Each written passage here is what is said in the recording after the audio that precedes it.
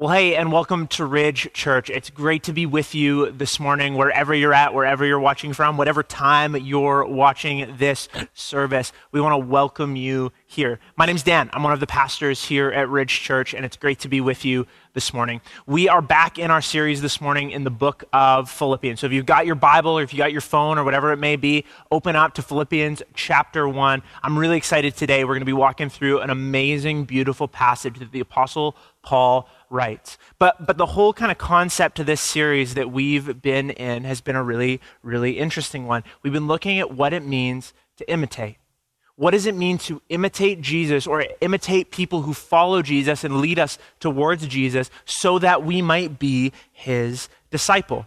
Now, when you think about Christianity or when you think about faith, pretty often you'll think about the word Christian, right? I remember when I first met Christ, I described to people that I became a Christian. Or when we talk about different things, we use the term Christian to describe it, right? Christian movies, Christian music, Christian this, Christian that. And there's nothing wrong with that word, but you may not realize this. The word Christian only actually occurs in the New Testament 3 times. It's not a common word. It's not something that's used again and again and again and again. In fact, it's barely used. It's used as a descriptor of those who follow Jesus, but at the end of the day, it's not a hugely biblical word. What is more often used is the word disciple.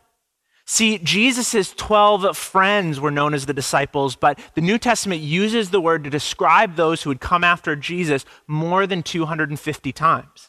It's this incredibly important word, and that's what this series is all about. We want to look at what it means to be a disciple of Jesus. Not just to have like a descriptor word of Christian placed on us, but rather what does it mean to be a disciple? And what we're seeing over the course of this series is that happens in the everyday stuff of life. It's not just something that happens for 15 minutes on a Sunday or anything like that, but it's something that happens in the everyday moments of our lives. In the first week of this series, we looked at 3 different people: an intellectual business person and a blue-collar prison guard and a slave girl who's set free. We looked at what it means to have real friendships in the way that Paul prays for the Philippian church. We looked at what it means to deal with disappointment and suffering and the pain that this world sometimes has on offer. What this book, what this letter, what Paul's letter to the Philippians shows us is that being a disciple doesn't happen for an hour a week. Being a disciple isn't something you do for 15 minutes in the morning before you go to work. Being a disciple isn't something that's simply about what you intellectually believe about the world or about heaven or about life or about death. Being a disciple is something that overcomes our entire life. Dallas Willard, author of a number of incredible books, puts it this way: Jesus does not call us to simply do what he did, but to be as he was, permeated with love. Then the doing of what Jesus did and what Jesus said becomes the natural expression of who we are in Christ. My friends, as you watch this today, you need to understand that is the goal of discipleship. That is a goal of what it means to follow Jesus, not simply to think the right things, but rather to walk towards what it means to become like Jesus. And what we have to remember as we hop into this passage today is the context from which Paul writes the words that we're about to read. Paul's been speaking about what it means to have joy in suffering and disappointment.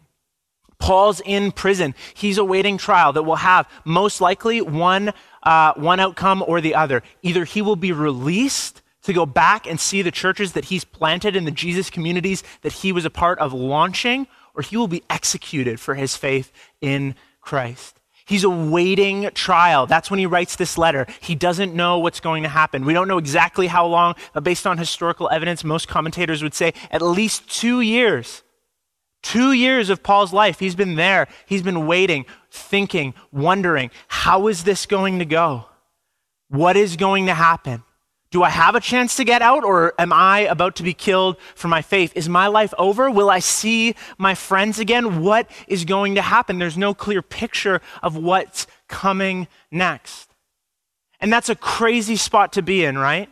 When we don't know what the future holds. Maybe we can see some options, maybe we can see some things, but it can create some scarcity, some anxiety in us when we don't know what's coming. I remember it was only 2 years ago, but in the spring of 2019, my wife Jaleesa and I were just wrapping up a season of serving in a church in Salmon Arm where we lived, and she was wrapping up her time in a job that she had done and really, really loved, but it was time to finish there. And for me, we knew that I was going to be graduating out of seminary and stepping out of the role that I had served in that church for the last 3 or 4 years. And we had this time, this moment where we knew we weren't going to stay in Salmon Arm. That was what we did know. What we didn't know was basically anything else. We didn't know where we were going. We didn't know what we were doing. I didn't know if I'd get an opportunity to serve as a pastor somewhere or if I'd need to find work outside of the church. We didn't know what would come next. We thought Jaleesa might go to school, but we didn't know where we'd be living. We didn't know if we'd have money to get her in school. We didn't know anything. And I remember this anxiety and this fear and this terror about, I don't know what's going to happen. Like, I believe God's good, but I just don't know, and that's stressful. And this interesting thing happened as we were at our community the other week, and we were sitting outside chatting with the people we do life with, and we were asking this question of, when was a time you grew most in your faith? People talked about things like Bible camp or going to Bible college or spending time with someone else who loved Jesus or being mentored or whatever. And Jaleesa said this really interesting thing. She said that time when we had no idea what was coming, that's when we grew a ton in our faith. That's when we saw God move and work. But what's crazy is we didn't see it then. We could only see it in retrospect. We could only look back and go, oh my goodness. And as I started to think about that, I realized that's so true. In that moment, in that time, I didn't know what was coming. But now as I look back, I believe that God did incredible things to help us trust in him through that season. But it doesn't change how painful or how scary it might be in the moment. And haven't we all, to some extent, especially in the last year, felt those things? We felt those questions weigh on us, the heaviness of loss of whether it's grads or plans or vacation or whatever it may be, the heaviness and brokenness and disappointment that Jonathan spoke to last week, or maybe anxiety about the future. As you look at summer, or as you look at next fall, or as you look at even 2022 and you go, well, what is the world going to be like? Can I go see my family? Will I be able to travel? What's going to happen with the coronavirus? What's going to happen with all the things that are going on in the world? There's all this anxiety, and it feels like there's just more questions than answers, right? Well, Paul's in a similar situation, but he writes from this position where he's in a prison cell while facing that same kind of anxiety. And these are the words he writes. They come from Philippians 1, starting in verse 18, if you want to read along in your Bible. Here's what it says. Yes, I will rejoice, for I know that through your prayers and the help of the Spirit of Jesus Christ, that this will turn out for my deliverance, as it is my eager expectation and hope that I will not be ashamed, but that with the full courage, now as always, Christ will be magnified in my body, whether by life or by death. Paul is rejoicing because he can see an outcome that he actually desires. He can see his deliverance. But the question we have to ask is, deliverance from what? What does Paul mean when he says that word deliverance? Because it's big. It's kind of like a meaty word. What is he saying when he's saying, this is going to turn out for my deliverance? It's going to be okay because it will turn out for my deliverance. Does he mean he's for sure getting set free from jail? He believes God's going to give him, he's going to set him free and it's going to be okay and everyone's going to like him and all that kind of thing? Well, it doesn't seem so. In fact, he seems unconcerned with his own life. He says it right there. Whether by life or death, Christ is going to be magnified. He's not sure what's going to happen, but he still believes deliverance is going to come. Well, maybe you say deliverance, he means salvation. Maybe through what he's going through right now, God is going to love him and forgive him and bring him to heaven because of, look at all the sacrifices Paul has made for God. But we see all throughout the New Testament and Paul's writings, including in this letter, that salvation isn't found in how much you suffer for God. It's how much Jesus suffered on our behalf. Paul has clearly indicated elsewhere that we are saved and justified by grace and grace alone in Jesus. He doesn't need to be resaved or redelivered from his sin. Rather, he tells us that he expects to be delivered in the sense of his expectation, that he will not be ashamed, but with full courage now as always. Here's the deliverance he's speaking about. Christ will be magnified. Paul's goal is not purely physical in the sense of his own body. And it's not merely spiritual in the sense of saying that God will honor me because of how much I'm suffering. He believes that the most important thing about his suffering, his struggle, his moment in prison, and whatever comes, whatever is in the future, whatever is about to happen, is that Christ is magnified. And what does magnified mean? Well, it's a word we're familiar with. It's to make something clear, right? I think of binoculars or a telescope, something you look through to make something more evident or more clear. I think of the people I know who look at things really clearly, or when someone puts on reading glasses or goes closer to something to kind of understand it. I watch Jaleesa all the time in her garden go and look at these like baby plants as they grow, and she gets in there, like what's going on in there? She wants to see, she wants it to be magnified. And Paul captures this concept.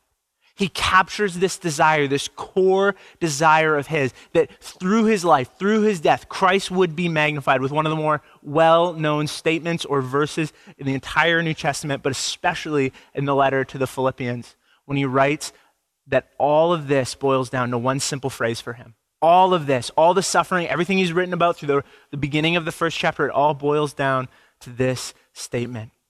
For me, Paul says, to live is Christ, and to die is gain. That's the point Paul has been building to. That's what he wants the Philippians to see. All the talk about what is happening and why it's going on and what's going to happen here and what's going to come and who knows what's coming, but I believe that Jesus is going to use this for the gospel, and I believe that God's going to bring courage to people to share the gospel, and I believe that the message of the gospel is going to go forth and the kingdom of God will grow because of this. All the talk is pointing to this statement. Paul writes, for me to live is Christ, and for me to die is gain. If I am to live in the flesh, that means fruitful labor for me. Yet which I shall choose, I cannot tell. I am hard pressed, or in some versions, torn between the two. My desire, Paul writes, is to depart and to be with Christ, for that is far better. My Paul's desire is to depart and be with Christ. Now you might read that and go, wait a minute, is Paul like suicidal here? Is he hoping he gets killed by the Roman government? Some people might see it that way, but I don't really read it that way. See, the word departed in the original languages, it harkens more to something like pulling up tent pegs and moving on to the next encampment, or a ship about to set sail. It's loosening the ropes, loosening the anchor, and setting sail towards wherever the journey is headed. If you're a fan of The Lord of the Rings, which many of us at this church are, and if you're not, that's okay. We still love you, whoever you might be. You might think of Frodo at the end of Return of the King. He's been on this epic journey, and he saved the Shire. He even goes as far as to say, I've saved the Shire, but it wasn't for me. And he looks at Sam and Merry and Pippin, and he says his goodbyes, and then he sets sail. He's departing, but he's departing for something better. See, Paul's humanity is on display here. We get a peek into this apostle, this pastor, this church planter, this preacher, this tent maker, this writer, this political figure, this hero of the faith in the early church, who sometimes can seem so outside our grasp, right? But in this moment, we see in Paul's life, he's tired, he's exhausted. The weight and the challenge of trying to follow Jesus and all the hard things that come with that, the cost of that, the challenge of that, they're tiring. He's trying to lead people who aren't always the easiest to lead. If you read a lot of his letters, he's constantly facing jail and persecution and stoning and attacks, whether verbally or physically. He's got people arguing and debating him and talking about whether or not he has any right to lead or do whatever. His life is filled with stress and craziness and all these things. And we get this moment where we just see this like humanity of Paul. And he goes, oh man, it'd be better to depart. To die is gain. I'd be with Christ. To die is gain because I'd be in the presence of Jesus. And that's why I love this passage. I don't always relate the most with Paul personally. I relate more to guys like Peter who just feels like they keep messing up and they keep blowing. But Paul seems to like have it all together. But in this moment, we see he goes, no, selfishly, I would love to just go and be with Jesus. Because everything that's going on here, it's actually really hard. He's not denying that feeling. He's not denying that emotion. He's not denying the reality that the weight of following Jesus in this world can be heavy. Following Jesus is a struggle. It's not all sunshine and rainbows. It's not all easy. And while you and I in a country like Canada, where we experience immense freedom to follow Jesus, to worship him, to pray to God, that we may not face persecution in many different ways, but many Christians over the course of the last 2,000 years have. Dietrich Bonhoeffer, who you may recognize is the author of many books, but he chose to follow Jesus. And in his culture, it was Germany in the 1930s and 40s. So he chose to follow Jesus in the midst of the Third Reich and Hitler. And he understood what he himself calls in his book, the cost of discipleship, the cost of following Jesus. He faced true persecution, and ultimately he was executed for his loyalty to Christ and not Hitler. In his book, Cost of Discipleship, here's what he writes about the struggle of following Jesus. When all is said and done, the life of faith is nothing if not an unending struggle of the Spirit with every available weapon against the flesh. Here's what the first thing I want you to know today is: to live as Christ means there's a price. There's a cost to our discipleship. There's a price to pay. It is not simple. Grace is free, but he calls us into a life of following him that is not simple. It's not always clear and easy to do. It's not simply comfortable. And from this passage, we see that Paul understands this. He sees all that he's faced with through the lens of magnifying Jesus, of making Jesus more clear to the people around him. And he says those words, by my life or by my death, may Jesus be magnified. That's the point. To live is Christ. That has got to be our battle cry. In our world, where the culture moves further and further away from following Jesus, from honoring God, to live as Christ must be our battle cry. We need to understand the cost of discipleship and what it means, not in some general sense, not in some sentimentalities, not in some pithy statements about to live as Christ, to die as gain. No, in real life, on the ground, spiritual warfare, do we understand the cost of following Jesus? Have we counted the cost? Are we willing to follow Jesus wherever he would call us? For Paul, it was a prison and potentially an execution. For you, it might be standing up for integrity in your workplace. For you, it might be loving your spouse really well. I don't know what it is, but have you counted the cost of following Jesus? Because we live in a culture with no lack of things that are telling you that they can provide life. Paul says, for me to live is Christ, but our culture says, to live is Christ. No. You don't need Jesus. We've got advertisements and social media pages and political parties and conspiracy theories that will say, we've got life for you in all sorts of places. We've got life for you in this. If you buy this, you'll be happy. If you get this kind of a house, you'll be okay. If you have this kind of vacation, everything's good. You'll experience life. Find true love. Live your truth.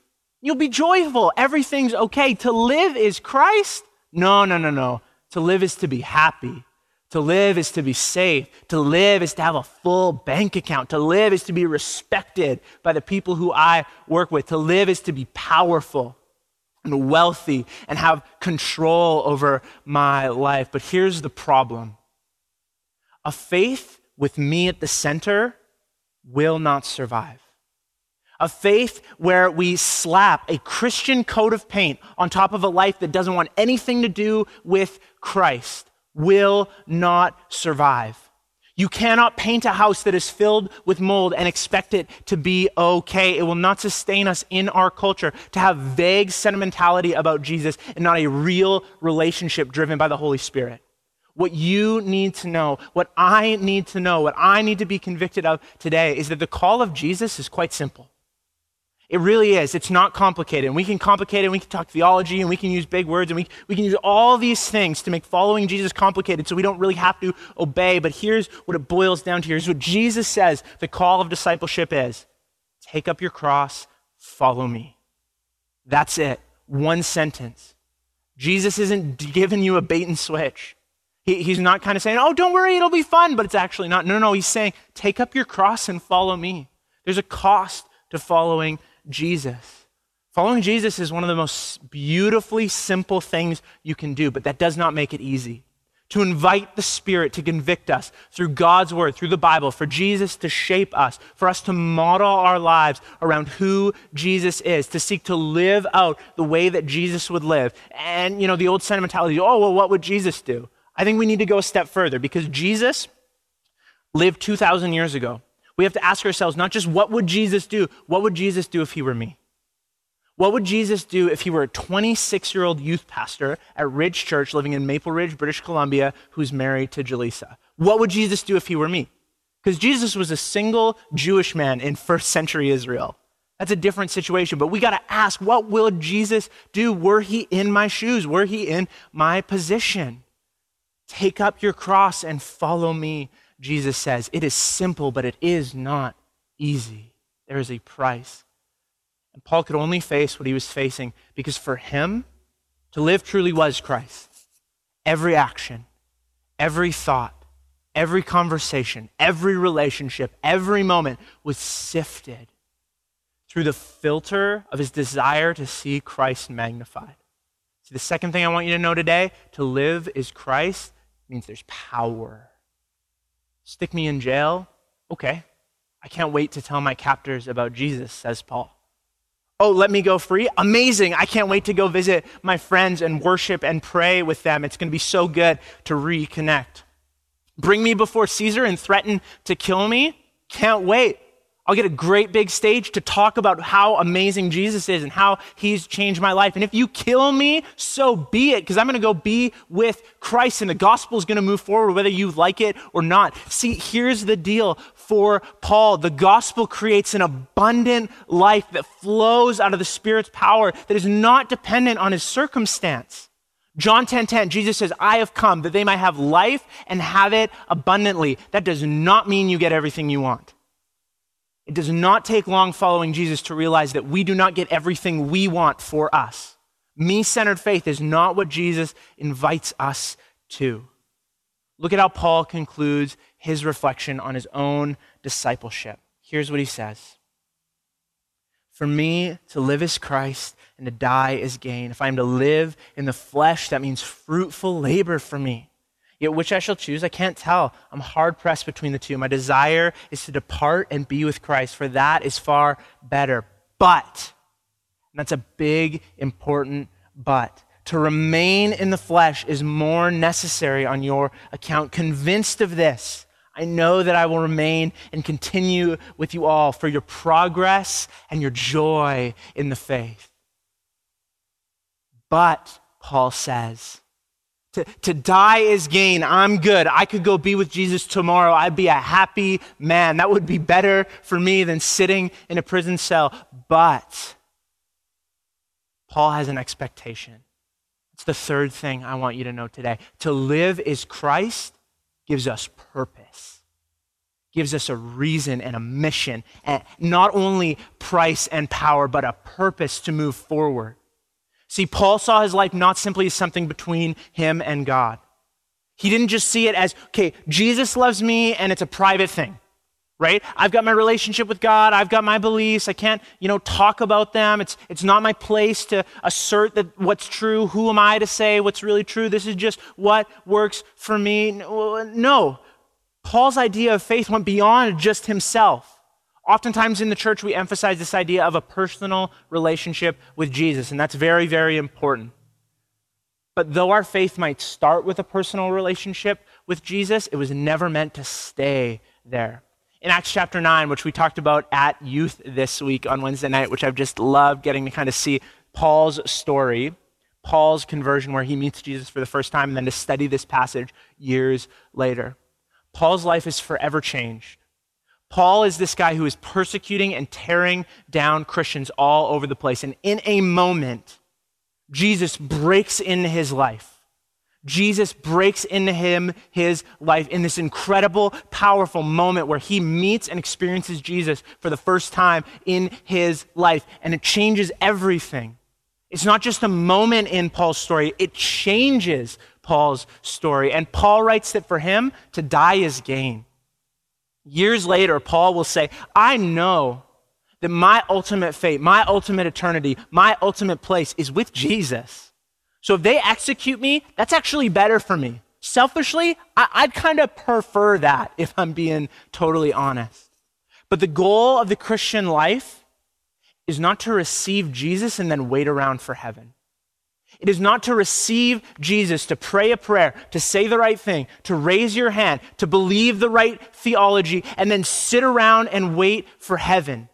Christian, your desire in life is not to be comfortable. It is to follow Jesus. We have a purpose. To live, Paul says, is Christ. And so Paul closes with a statement of purpose.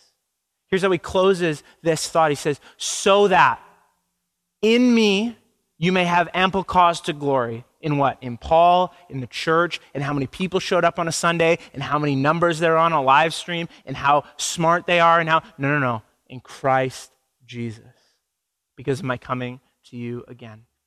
Paul doesn't want them to glory in Paul. Paul doesn't want them to glory in how great they are. Paul doesn't want them to glory in anything other than Jesus. His call, his desire, his purpose is that he wants to remain and continue with them all for their progress and their joy in the faith. Every person I know whose relationship with Christ I admire and want to learn from is marked by joy. Progress and joy, Paul says, that's the goal, that's the desire, that's what he wants to see in them. I think most quickly when I think of joy of my grandma Marina. Whenever I get a chance to talk with her on the phone or before COVID, to sit with her over a cup of tea, would ask me about what God was doing in my life or what I was learning or what I was reading in Scripture. Or she'd have a psalm for me, or she'd have a prayer for me, or she'd have a word of kindness or encouragement for me. What I think of when I think of joy is the way she laughs when you tell her what God's been up to. The way she smiles and rejoices. It's the most beautiful sound in the entire world, I think. Because she is so filled after years and years and years of following Jesus. Not always easy, not always comfortable, not always straightforward, but following Jesus, that she is marked by joy. And that is what Paul wants for the Philippians. John Stott, famous theologian, says this in his commentary on the book of Romans, which was also written by Paul. The major mark of a justified believer is joy, especially joy in God himself. We should be the most positive people in the world. For the new community of Jesus Christ is characterized not by self-centered triumphalism, otherwise not in me, not my good, my glory, my safety, whatever it may be, but rather in God-centered worship. So my question for you today, if you would say, I'm a follower of Jesus, I've had a moment like Paul's where I've encountered Jesus for the first time, and if you haven't, I pray that would be something that the Spirit would bring in your life even today. But if you have, you would say, I'm a disciple of Jesus. Here's my question for you. Is your life marked by joy? Is your faith marked by joy? Is joy the definer of what spiritual maturity looks like? Joy not in your bank account, not in how perfect your family is, not in how well your life's going right now, not in the last time off you got, but in Jesus. That is the mark of Christian maturity. Not being smart, not being powerful, not lording it over other people. Elsewhere in the Bible, Paul writes about what it means if we've got all sorts of spiritual gifts and all sorts of these things, but we do not have love, which is intimately attached to joy. He says we're just a clanging cymbal. We're a clanging cymbal. See, there's a lot of things in my life that I have regrets about, if I'm honest.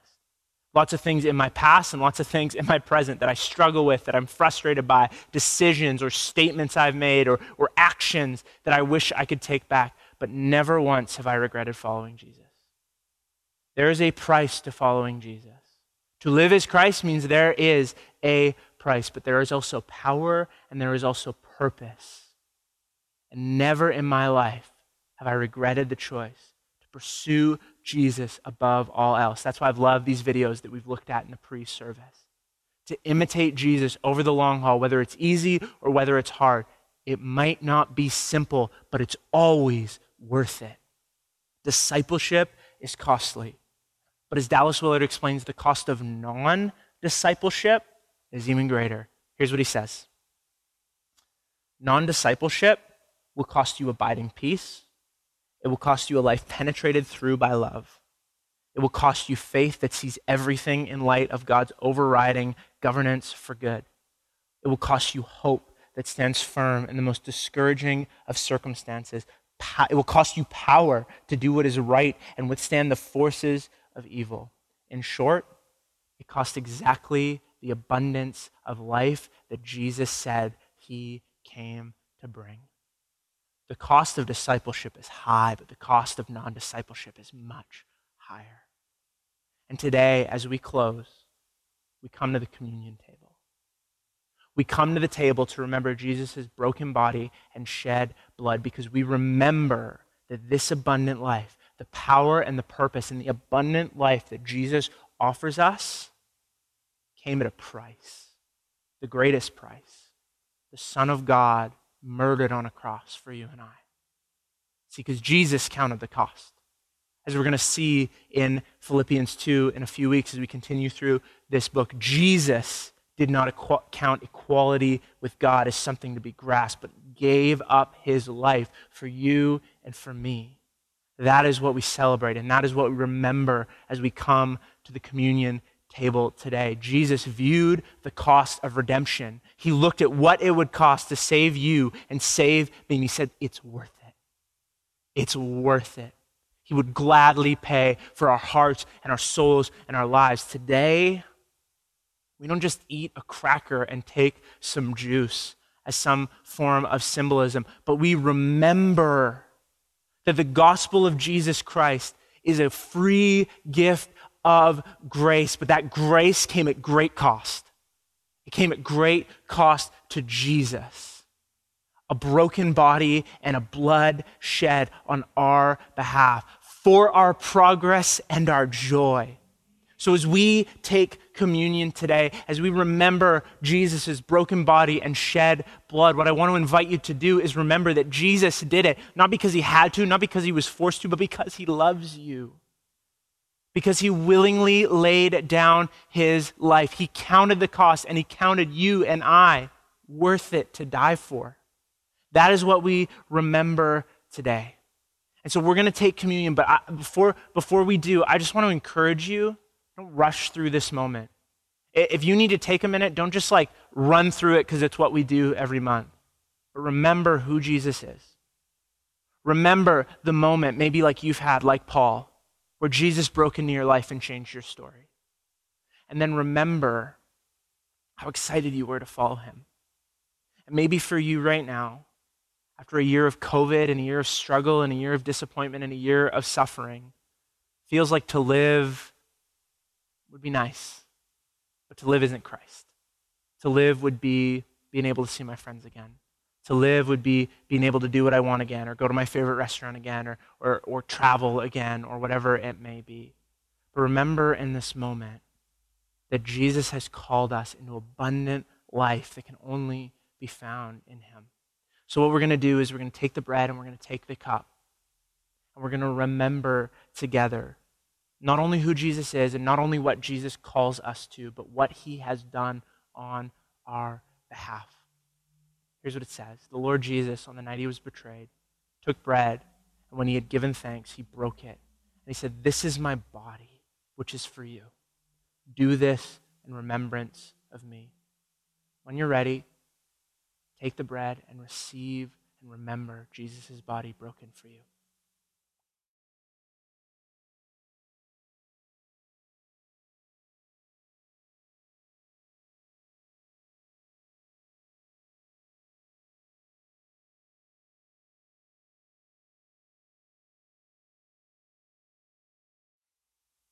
In the same way, after supper, Jesus took the cup, saying, "This cup is the new covenant in my blood. Do this, and whenever you drink it, in remembrance of me. For whenever you eat this bread and drink this cup, you proclaim the Lord's death until he comes." Or put another way, you proclaim that to live is Christ and to die is gain. When you're ready, let's take the cup together.